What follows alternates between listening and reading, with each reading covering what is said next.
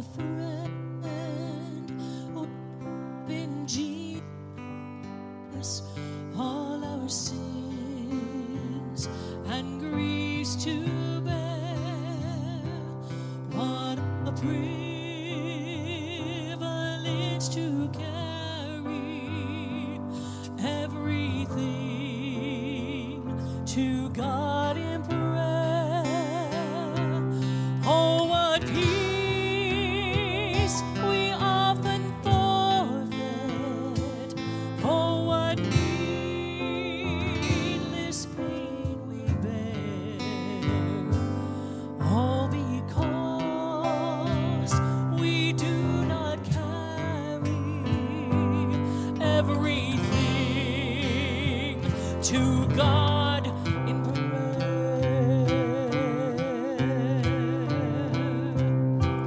Have we trials and temptations? Is there trouble anywhere? We should never be discouraged. Take it to the Lord in prayer. Can we find a friend so faithful who will all our sorrows share? Jesus knows our every weakness. Take it to the Lord in prayer.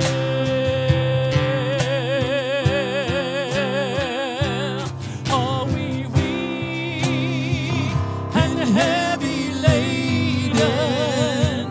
Come but with a load of care. Precious Savior, still our refuge. Take it to the Lord in prayer. Do thy friends despise, forsake thee? Take it to the Lord in prayer. In His arms He'll take and shield thee. Thou wilt find a solace there.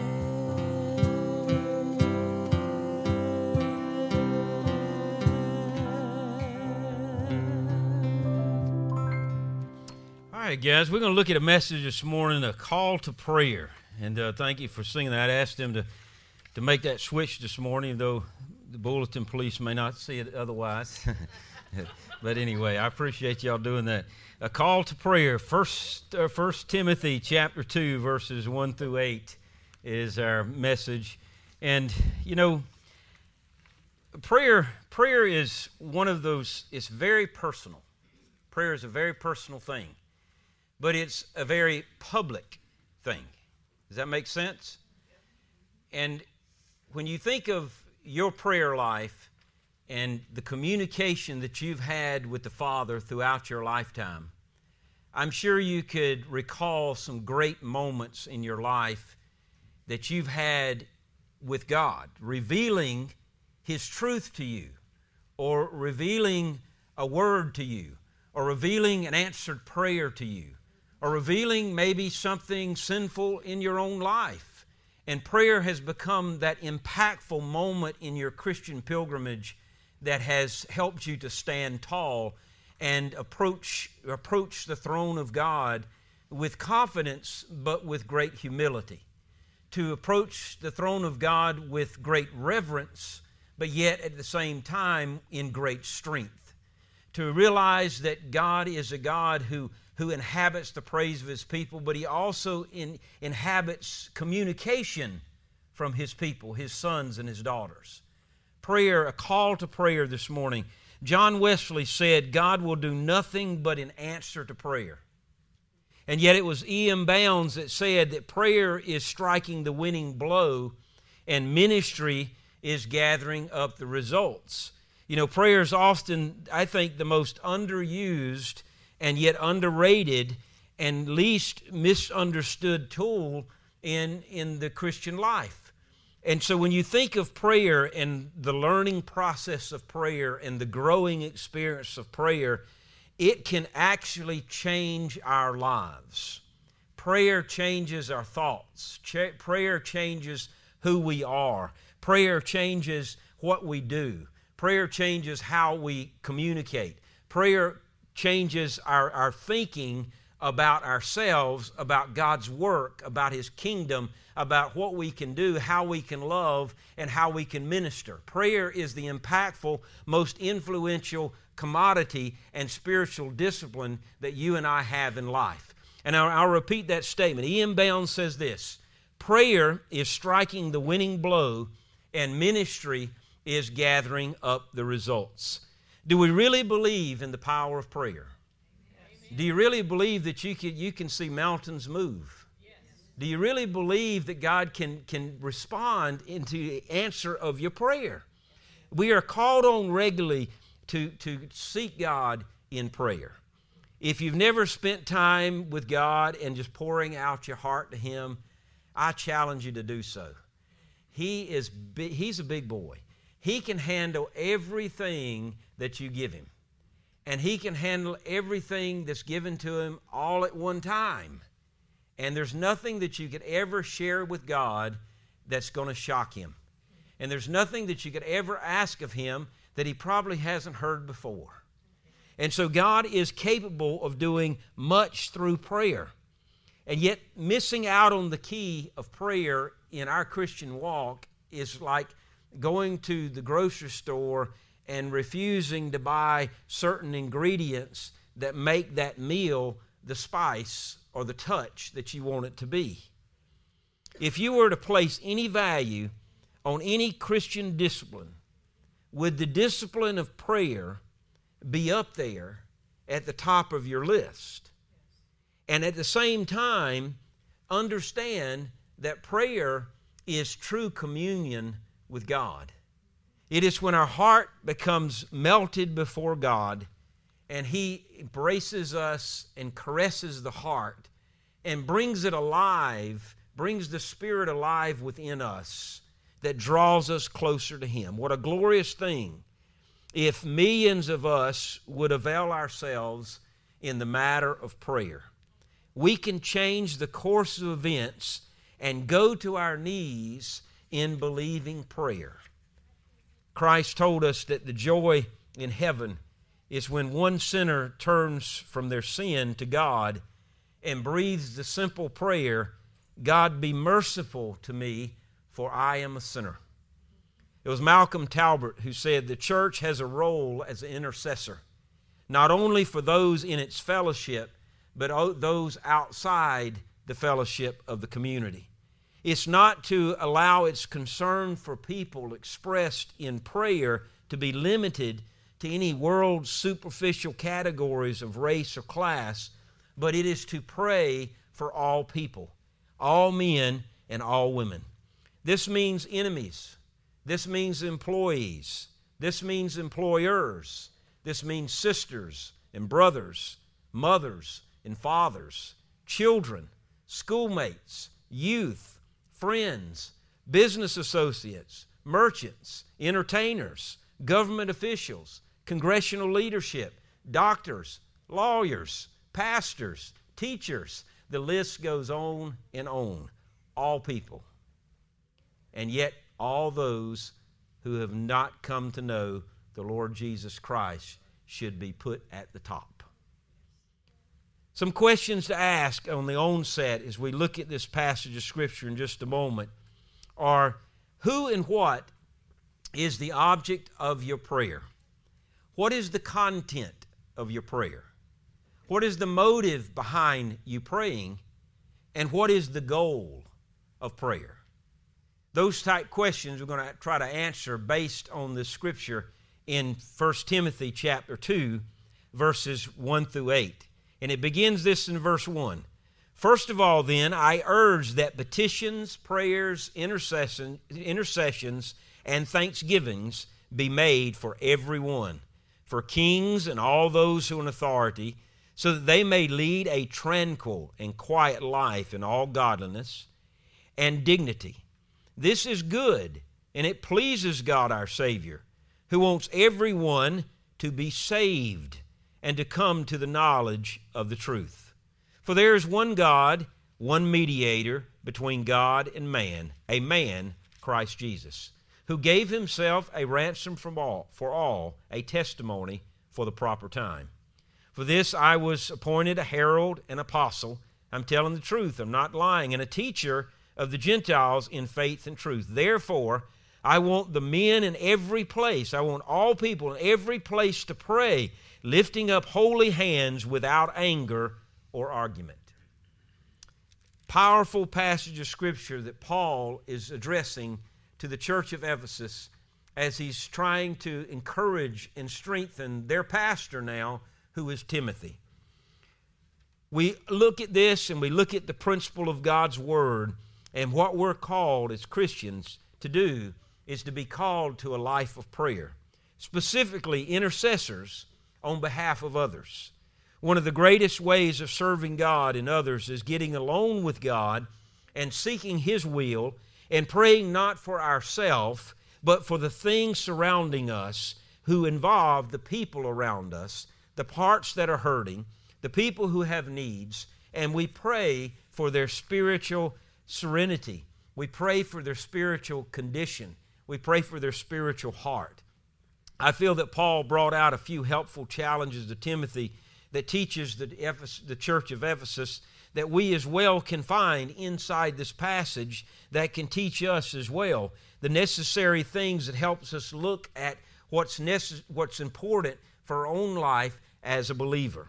First of all, let's look at a little bit of historical context about this passage, and then we'll answer a few questions about what prayer really is. Who was Timothy? The name Timothy means honored by God, valued by God. He was young, man early 30s. He was from Lystra. He was the son of Eunice and the grandson of Lois. And yet you learn certain things all throughout the book of 1 Timothy, 2 Timothy, as well as Corinthians, where Paul mentions Timothy. And every time he mentions him, he gives a little bit more of a nugget of who he is. In 2 Timothy chapter 1, verse 5, he's called a person, a man from a godly Christian heritage. In 2 Timothy chapter 3, verse 15, he's called a youthful reader of the Scriptures. In 1 Timothy chapter 1, verse 2, Paul calls him a child of truth. In 1 Timothy chapter 4, verse 14, he's described as an ordained minister of the gospel. In 2 Timothy chapter 1, verse 8, he's called a co-sufferer with Paul through affliction.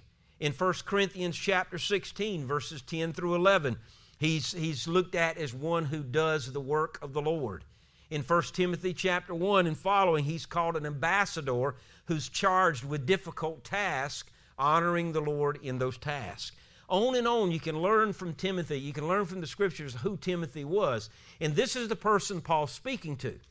And he's saying, Timothy, I want to talk with you about prayer. I want to talk with you about the impact of what you can do as a pastor for the congregation and what you can do for lead the congregation to do for their community. And prayer is that aspect. Paul encouraged and he challenged Timothy to be a man that he was, to be obedient to the Lord, and to serve the Lord through prayer. And he's challenged him to do that. And here in verse 3 of chapter 1, as well as chapter 3, verse 15, you find the purpose of the entire book that is written, the pastoral letters even to Timothy and to Titus. The purpose is to call the church to stand firm against the false teachers and to call Timothy to a steadfastness and to teach the people how to live righteously. And one of those aspects of living that type of life is prayer. Paul wanted to prevent things from occurring. He wanted to influence the church in a positive way in the ministry of the Lord. He wanted them to not decline in moral fiber, but to increase in their love and their commitment to God. 1 Timothy chapter 1, verse 4. Chapter 4, verse 3. Chapter 6, verse 20. He's talking about forbidding the abstinence of various things in their life, and he's challenging them to adhere to a strict calling that is placed upon his life as well as the church's life. Have you ever thought of this? The church is in the world. We're there. But we're to be different from the world. We're to renew our minds, transform them by the renewing of our minds in His Word. And yet we're to go back into the world and be the different people when we're driving down the highway, when we're standing in the grocery lines, when we're sitting in a doctor's office, when we're visiting with a person who has a need, when we're dealing with family crisis. Wherever we go, whoever we meet, we are to be the church in the midst of the world. And what better way to grab someone's hand and say, I want to pray with you. Not for you at this point. I want to pray with you and for you at that moment. Instead of looking at someone and saying, hey, I'll have you in my prayers this week. Don't. Stop at that moment and let them know that you're praying for them right then and there. Even if you're standing in the midst of a crowd on the beach in a bathing suit, or whether you're in a mall, in a store, or whether you're at the meat department in a grocery store, or if you're in a parking lot, stop right where you are and pray at that very moment with that person. The task given to Timothy is to be obedient. The key ingredient of the success of his ministry would be that obedience. And the key for the church success is the same obedience that Paul challenges Timothy with. So let's look at this call to prayer. In verse 1 that we read, first of all then, he said, I urge that petitions and prayers, intercession, thanksgiving be made for everyone. What was this? In verse 1, he gives us the object of prayer. He gives us exactly what we're to pray for. And it says all people.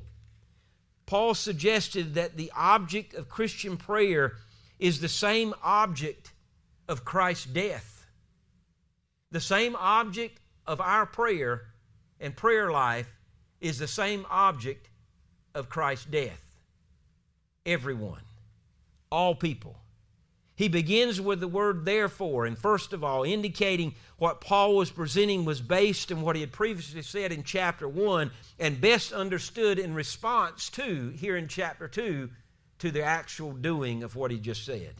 Paul gives the place of prayer in the church, which is the same place of prayer in our church today. Verse 1, he gives 4 words. He mentions supplication, prayers, intercessions, and thanksgivings. Supplication was the earnest prayer. It's this sense of helplessness. It's a sense of need that we have in our life. The Lord's Prayer contains that same kind of earnest plea to the Father who is. And that supplication is the same that we apply today, that object of our prayer. And then he mentions the word prayers. That's humble entreaties. This is the most universal word in the New Testament for prayer and can only be made in reference to the requests made to God from mankind. And so it is expected that we pray to God. It is expected that we offer our concerns and our requests from our heart, from our human heart to holy God. Petitions and intercessions means meeting with one another. Hence, it is an encounter with God.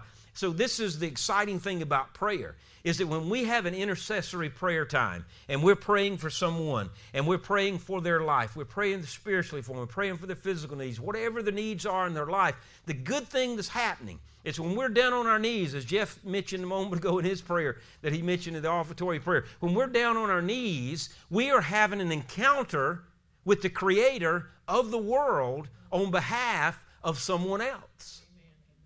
So there's a double whammy. It's a double benefit.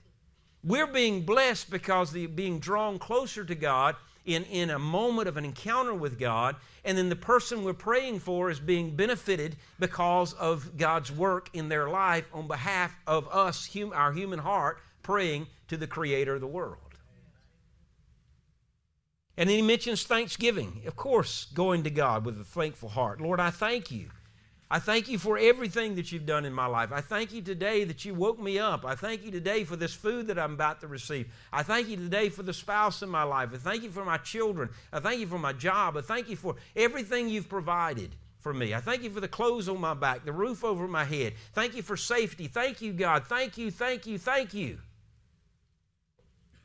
Again, the most interesting aspect of verse 1 is not about the emphasis placed on the type of prayer, but the object of that prayer is for all people.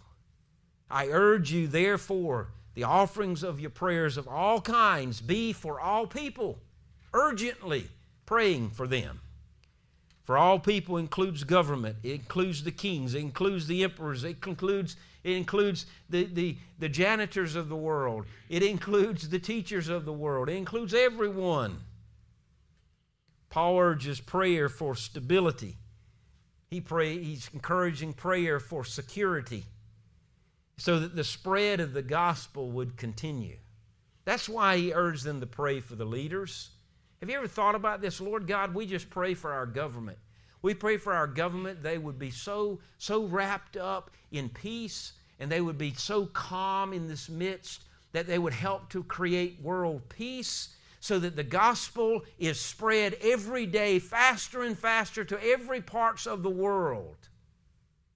Because without that tranquility and that peace and that quiet life, the gospel is being snuffed out. Not only does he give the object of prayer in verse 1, number 2, he gives the content of that prayer. He gives the content of the prayer. May live a peaceful, quiet life in all godliness and holiness. The false teachers were bringing the gospel and the church into disharmony.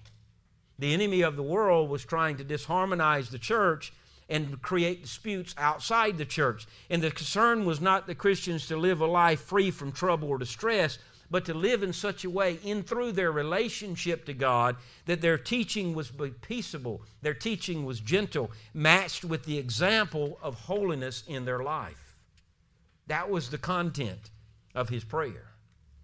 In a world and a time as today, we need people of faith to live from their relationship with the person of the Lord Jesus Christ, exemplified through the example of holiness and godliness every day. In 1 Thessalonians chapter 4, verse 11 and 12, Paul is addressing the church of Thessalonica. And he used the identifiable language as he used here with Timothy.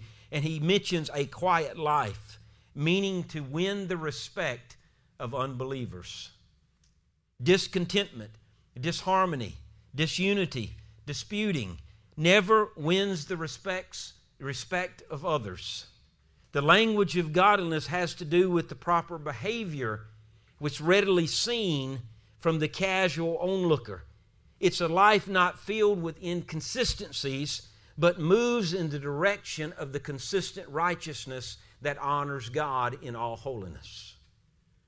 So not only do you see the object of prayer, and you see the content of prayer of being a quiet, peaceable life unto that righteousness as well as that holiness, but third of all, we see the motive of prayer.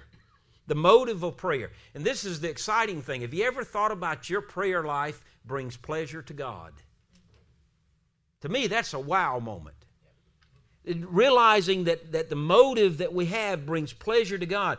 It's good and it's acceptable before God. I just kind of, there were so many times in my life my children came knocking at my door. When I say door, I don't mean literal door, figuratively. And I pushed them aside. Oh, Dad's got something to do. I've got something else better to do. I've got someone else, another place I got to go. And so often I had to put them off. But as much as I failed in those areas throughout the upbringing of my 3 children, I look at God's response to me And if I call out Father, God, it's almost as if he just says, shh. Be quiet, heaven. A child of mine is calling my name. And he gives that attention. And prayer is giving pleasure to God when the child of God calls upon him or her, calls upon him or her, calls upon God. And it blesses God because it is good. It is good that you pray. It is acceptable to God that you pray. Why is it good? Why is it acceptable? Why does it bring pleasure to God? Because God has saved us and He wants salvation to come alive within us, and He wants the abundant living to be prevalent in each of our lives. The phrase God our Savior indicates God is the originator of the saving event, and yet is the continuator of that event as well. While we join Him in this continuating event, it is through the verbal witness that we continue it through our prayer life. And so we're continuing the act of salvation when we call on God, because He saves us from the pit of our sin and from what we deserve as death. He saves us from that, and He grants to us the continuation to live that salvation every day, and we continue that as we pray for the people around us. Paul says to Timothy, there are people to be reached, and you can reach them. And the church is the powerful resource of Ephesus that can follow that example as this church can today. Not only we see the object, and we see the content of prayer, we see the motive of prayer, but fourth, we see the goal of prayer in verse 4. The goal is that people be saved. God desires all men to be saved, to come to repentance, and to turn from darkness to light. He desires all to be freed from the bondage, and yet He does not guarantee the completion of it because of human beings' freedom. He guarantees the completion of it because of His gift of freedom to human beings.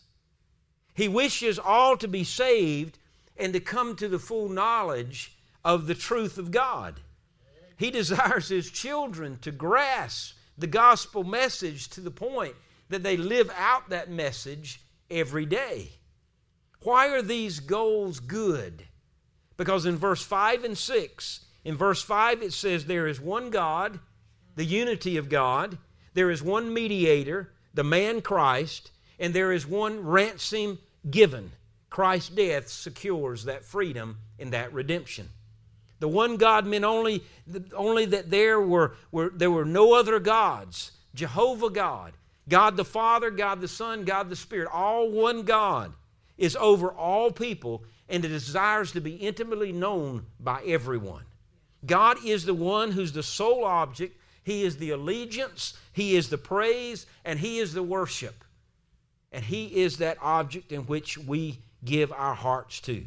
The phrase one mediator between God and man is a reference to Christ's death and His work that has solidified the opening up so that we can approach God in the first place. You know, you look at the teachings of the Old Testament of where the priest was to go into the Holy of Holies, the Day of Atonement that happened once a year. And behind the curtain was the priest who offered up the animal sacrifices, the shedding of blood on the altar. And he would pray to God that God would forgive the people of the sin for the entire year that they have committed. And the people were very anxious to hear the priest as he comes out of that temple. And if the priest was smiling and was happy, then they knew they were free. If the priest was having difficulty and trouble, then they knew they were in trouble. And so it was important as they waited on that priest. He was their mediator. He was the one in which they found freedom for the forgiveness of their sin. When Christ died, that curtain was torn between the top to the bottom. Not from the bottom to the top to the bottom, which was in a supernatural event. And that curtain was torn, and the Holy of Holies was now acceptable through each of us approaching God at our own throne room. And we pray to God. one mediator between man and God, which is Christ Jesus.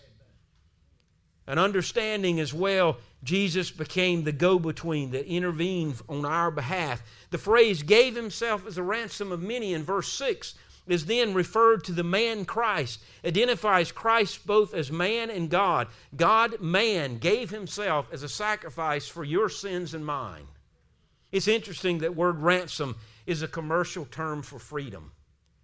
And through the work of Christ, God provided spiritual freedom. Christ secured man's release from the penalty of his or her sin.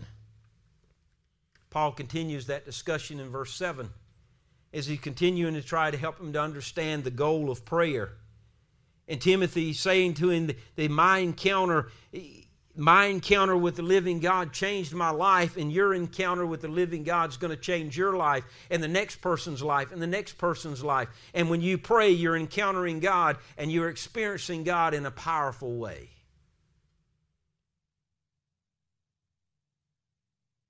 Paul says, I have been called as a preacher, a herald, and a teacher of faith and truth.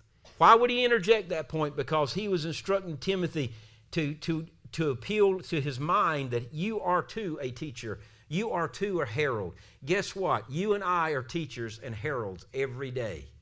It may not be from a pulpit. It may not be from a public environment, but you are a herald of the gospel. And if you bow your head and you pray for the salvation of your neighbor, you have just perpetuated the gospel to be birthed in the heart of that person. Progression of verse 7, however, is interesting. Paul begins by talking about himself, but he ends by talking about the ministry to the Gentiles of faith and truth. The same reason Paul is appointed the herald and the teacher is the same reason the church is commissioned today. And it doesn't matter where you are in this world. If it's a Christian church, we're called to make disciples and to develop them to the point that they're making disciples so that those disciples are making disciples. Verse 8 brings it to a close. He says the object, the content, the motive, and the goal of prayer. Now last is this, is the attitude of prayer. The attitude of prayer in verse 8. And he goes on to say, as we look at it again, it says, therefore I want every man in every place lifting up holy hands without anger or argument. He's talking about a worship time. He's talking about a private worship time where we have an encounter with God and we let things go and we're focusing on God and He's ministering to us as we're praying to Him. Worship without the barrier of anger and dissension is the freedom of the openness to the holiness of God. And it makes the fellow worshiper realize that holiness is good. Worship without prejudice and without resentment, having the freedom in worship in spirit and in truth. In the closing part of that book in 2 Timothy chapter 3, verses 1 through 5, Paul says to Timothy, the things that you will face will be enough to cause you to quit your ministry because of the falsehood, the godlessness, and the disobedience going on. But he says, Timothy, my son, continue in the things that you're assured of. But what are those things that we're assured of? We're assured that we can continue in fellowship with God. You could be the last person on the face of the earth as a Christian, and you can still have fellowship with God. You continue in the Word of God and allow that Word to instruct you. You continue in prayer for all people. You continue in the principle of sowing and reaping, of doing His work. Why? Because deep down we know that works. Be encouraged to continue in the Lord and to continue in the ministry of prayer. You say, Pastor, there's no way I could be a minister. Yes, you are. If you bowed your head ever in your life and you said, Father, I pray for him or her, for their salvation, or I pray for their spiritual needs, then you have entered the ministry, and it's a ministry of prayer. We are the ambassadors that represents the kingdom of God on behalf of those who are not qualified at the moment to be called ambassadors. But we're praying that they will understand that qualification. God takes pleasure in the salvation of all. Therefore, He takes pleasure in the prayer that you pray? Will you commit to this pleasure of God? Simply asked. Will you commit to this pleasure of God? There's no more pointed question and answer. Will you pray to God today? Will you commit to the ministry of prayer? I promise you that in your commitment, you will encounter God, and it will bless His heart, and your heart will just be overwhelmed with His awesomeness and the awness of who He is. Let's pray together. Father God, we thank You that You grant to us this privilege of calling You our Father. Thanking You that as we bow in Your presence, that we do not have a busy signal, that we've grabbed the attention of the Creator of the world. We thank You, God, that we could be called Your sons and daughters, not from how good we are, but because of how well You saved us. Father, we thank You that as we recognize You as Lord of all, that we have the privilege of praying that all will understand You as Lord. Father, I thank You as well that into the crevice of our own hearts You challenge us to draw closer to You, to draw near to You every day. And prayer becomes that wonderful avenue of experiencing and encountering You in Your great pleasure. Father, I'm thankful that You have taught us many truths, that You have taught us many things throughout our life through Scripture, that You have taught us, as Jesus has taught us so many times, how to pray. He says to us, Our Father who art in heaven, hallowed be Thy name. Thy kingdom come, Thy will be done on earth as it is in heaven. Give us this day our daily bread, and forgive us of our trespasses, as we forgive those who trespass against us. And lead us not into temptation, but deliver us from evil. For Thine is the kingdom and the power and the glory forever and ever. Amen. Father, we thank You for Your love, Your grace, and Your mercy. And we thank You for the privilege of an encounter with You. In Your name that we pray. Amen. My friend, we want to stand and sing a song of affirmation, a song of commitment. Beautiful song, Sweet Hour of Prayer. As we sing that together, may this call us into that sweet hour of prayer together. So let's stand. Let's sing.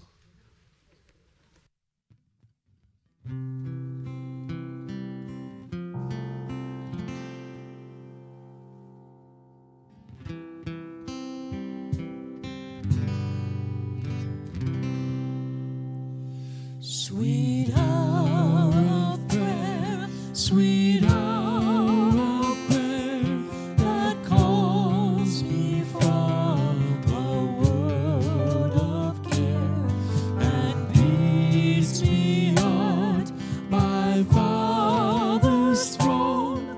Make all my wants and wishes known.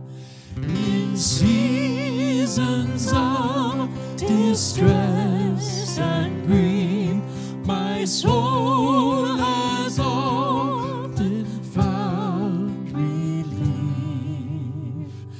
and oft escaped the tempter's snare by Thine return, sweet hour of prayer.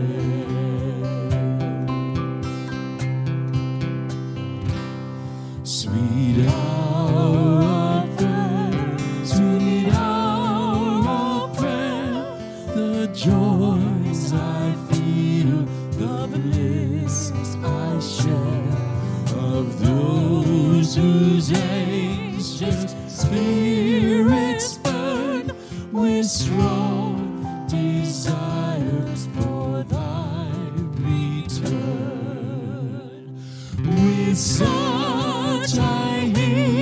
hasten to this place where God, my Savior, shows His face and gladly takes my station there and wait for the sweet hour of